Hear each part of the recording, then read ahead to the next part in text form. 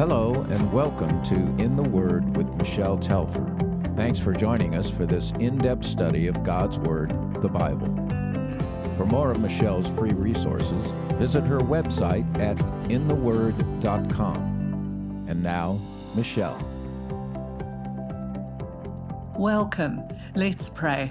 Father God, I just thank you so much for this wonderful time of year, and I pray that I'd not get in the way of your message, but that you would speak to our hearts in new ways, in Jesus' precious name. Amen. As I think I may have told you before, I love Christmas. I love the lights, the trees, the decorations, the food, and the fellowship of family and friends as we celebrate the birth of Christ. Christmas really is a season of saying yes to things, isn't it? We say yes as much as we can to the lists our children provide us, to the requests for charitable giving, flooding our mailboxes, to the extra services at church, to the invitations from work colleagues and friends. But this Christmas, I wonder if we're as quick to say yes to Jesus as we are to everything else. Today, I'd like to look at two people in the very first Christmas story who said yes to God in challenging ways and how their yes really changed everything. The first person is Mary, the mother of Jesus. Not much has been written about her, but the gospel writer Luke begins his account of Christ's life by relating the miraculous encounter that Mary had with an angel in Luke chapter 1, verse 26. We're told God sent the angel Gabriel to Nazareth, a town in Galilee, to a virgin pledged to be married to a man named Joseph, a descendant of David. The virgin's name was Mary. The angel went to her and said, "Greetings, you who are highly favored. The Lord is with you." Notice that we're told that God was the initiator of all that happened. He sent the angel Gabriel to the little town of Nazareth, nestled in the hills overlooking the Jezreel Valley, where many, many battles in Israel's history had been fought. This small, remote village was looked down upon by ordinary folk. It was considered a backwater where no one would really want to live if they had a choice in the matter. There was a common expression of that time that asked, "Can anything good come out of Nazareth?" Because that seemed like a truly impossible idea. But a young girl by the name of Mary lived there, and God knew who she was. In fact, the angel declares that she was not only highly favored by God, but that the Lord was with her. Scripture makes it plain that Mary was still a virgin and that she was betrothed to Joseph, a young carpenter in the town. Betrothal in those days was rather different to today, when people can decide on a whim that they don't want to be engaged to each other anymore. In that culture, engagement usually lasted for a year, and it was as binding as marriage and could only be dissolved by divorce. What amazes me, though, is the way that Mary responds to this angelic visitor's unexpected announcement. We're told there in verse 29 that initially Mary was greatly troubled at his words and wondered what kind of greeting this might be. But the angel said to her, "Do not be afraid, Mary. You have found favor with God." Mary's heart must have been pounding. The scriptures are full of accounts of how people who were visited by angels were so overwhelmed by fear that they fell to the ground as if dead. Mary, however, does not do that. She seemed to be troubled by his words rather than by his presence. Still, Gabriel reassured her, telling her not to be afraid. She had indeed found favor with God. And then he declared God's message to her in verse 31. "You will conceive and give birth to a son, and you are to call him Jesus. He will be great and will be called the Son of the Most High. The Lord God will give him the throne of his father David, and he will reign over Jacob's descendants forever. His kingdom will never end. She, while still a virgin, was to conceive and give birth to a son, and this boy would be no ordinary child.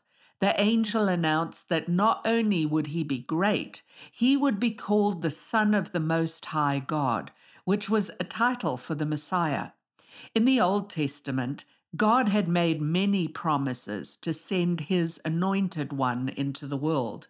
The Hebrew for that title, anointed one, is the word Messiah, but in Greek it's translated as Christos, and in English, Christ.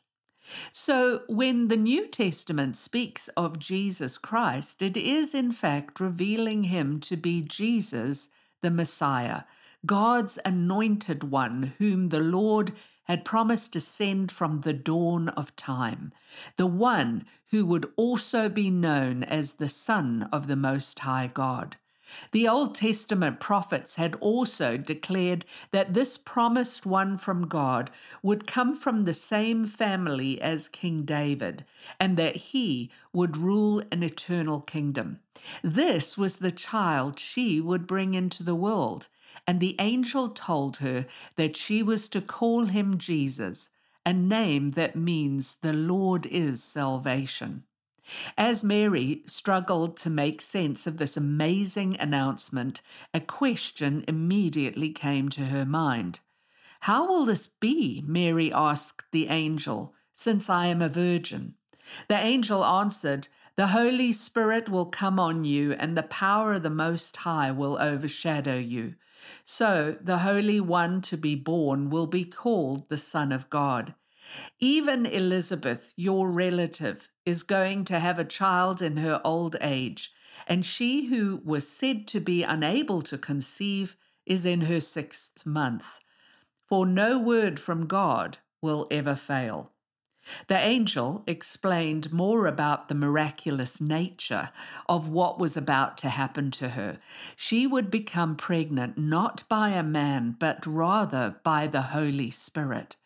And lest she doubt the possibility of that coming to pass, the angel told her that her elderly relative, Elizabeth, who had been unable to bear children and who was now long past the age of childbearing, had also just conceived and would soon give birth to a son herself.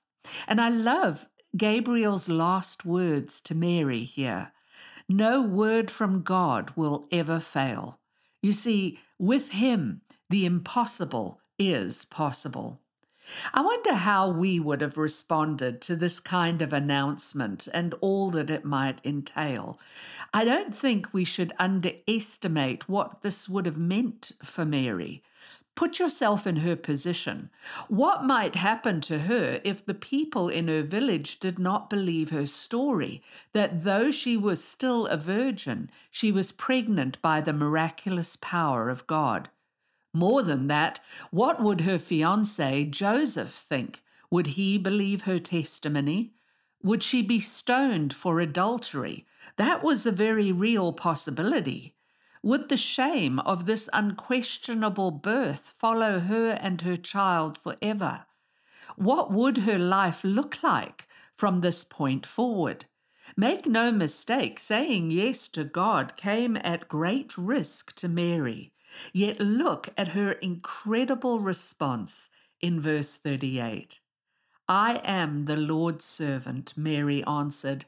"May your word to me be fulfilled." Then the angel left her. Remarkably, she said yes.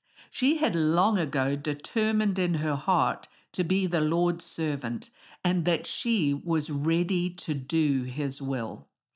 Luke tells us that immediately after the encounter with the angel, Mary went to see her relative Elizabeth and found that all she had been told concerning the elderly woman's pregnancy was true. Elizabeth was expecting a child, just as the angel had said, and that special boy would be John the Baptist, whose preaching in the wilderness would prepare people's hearts to receive the message of his cousin, Jesus Christ, the Messiah, the Lamb of God. Mary stayed with her relative for 3 months until Elizabeth's child arrived, and then she returned to Nazareth. Of course, by that time, Mary's pregnancy would have been showing, and this obviously required that Joseph make a choice for himself. Mary had told him about her angelic visitor, and we read his response in Matthew chapter 1, verse 19. Joseph, since he was a righteous man and did not want to disgrace her, planned to send her away secretly. But when he had thought this over, behold, an angel of the Lord appeared to him in a dream, saying, "Joseph, son of David, do not be afraid to take Mary as your wife, for the child who has been conceived in her is of the Holy Spirit. She will give birth to a son, and you shall name him Jesus, for he will save his people from their sins." Now all this took place so that what was spoken by the Lord through the prophet would be fulfilled. "Behold, the virgin will conceive and give birth to a son, and they shall name him Emmanuel," which translated means God with us. And Joseph awoke from his sleep and did as the angel of the Lord commanded him, and took Mary as his wife, but kept her a virgin until she gave birth to a son, and he named him Jesus. Joseph's choice was no easier than Mary's. His reputation, his plans for the future were also at stake. Would he try to save face, or would he put God's will above his own? He too would have to bear the cost of saying yes to God, and he willingly took up that burden. I can't imagine the weight of responsibility he bore, guarding the Son of God as he grew, protecting his family not only from physical want, but from the inevitable sly looks and gossiping tongues. His was a quiet strength that gave Jesus a safe home in which to grow and to become a man. Both Mary and Joseph show us what it means to follow God. They both listened to God's word to them. They thought deeply about what it meant, knowing that it would change their lives completely. But more than that, they said yes to his call and lived in that yes for the rest of their lives. They never drew back from following God's path wherever it led them. I can't help but think how that applies to our decisions today. We also have to be willing to say yes to the Lord despite what it might cost us personally. We have to be willing to stand on God's word to us in the Bible, even though doing so may bring ridicule and slander. If we are truly to say yes to the Lord, we have to be willing to put his commands above everything else. We need to do what is right in God's eyes, whether the world agrees with us or not. Notice one other thing. Though the angel told Mary and Joseph many things, he did not tell them everything that the future would hold. At this point, they wouldn't have known that the peaceful beauty of that first Christmas night when Jesus was born would soon give way to hurried and frightful escapes from danger, or that they would never again feel completely safe from the authorities who wanted Jesus dead. They couldn't imagine that the road that lay ahead of them would lead the child they raised and loved so deeply to the suffering and death of the cross. I can't help but think that God's grace sometimes protects us from knowing too much about the path that lies ahead of us. And though hugely different to their story, I learned this truth the hard way while visiting Costa Rica a few years ago. My friend Taya and I decided we'd go on an adventure tour, despite a relatively recent operation that I'd had on my knee. The morning was to be spent walking in the cloud forest on the slopes of a volcano. It was beautiful in the lush green forest, complete with its ice-cold waterfalls, bubbling mud pools, and openings in the earth that poured out foul-smelling steam. It was going to be a difficult hike, but we were looking forward to visiting a beautiful waterfall after lunch, where we believed we'd be able to rest and relax. Little did we know what awaited us. No one had told us about how difficult it was to get to the waterfall. No one mentioned that we would have to walk miles through the dense forest to reach it, or that we would have to cross several rivers and even swim up the river at one point, with who knows what else lurking in the water. We had no idea we would have to clamber over rocks and even climb up wooden ladders, precariously laid against cliff faces that were impossible to climb any other way. That tour in Costa Rica was the most demanding journey either of us had ever made in our lives, and believe me when I say that we were fervently praying almost every step of the way. Remarkably, though, several hours later, we finally arrived back at our vehicle, exhausted but safe. God had brought us through, and both of us agreed that we wouldn't have missed the adventure for the world, and were thrilled that we'd accomplished something we never thought we could do. But we also agreed that had we known what the road ahead was like, we would never have attempted it in the first place. Was that why God limited what the angel told Mary and Joseph? We cannot know for sure. But we do know that these two amazing people were quick to say yes to God, and our lives have been eternally blessed because they did. My question to you is, will you say yes to His will this Christmas? Will you faithfully live out your life for Him, no matter where that takes you? And most of all, will you say yes to the greatest gift you could ever receive, the gift of salvation offered you through the death and resurrection of the Lord Jesus Christ? He was born for you. He died for you. He will come again to receive you to Himself if you will just say yes and welcome Him into your life. May God bless you this Christmas.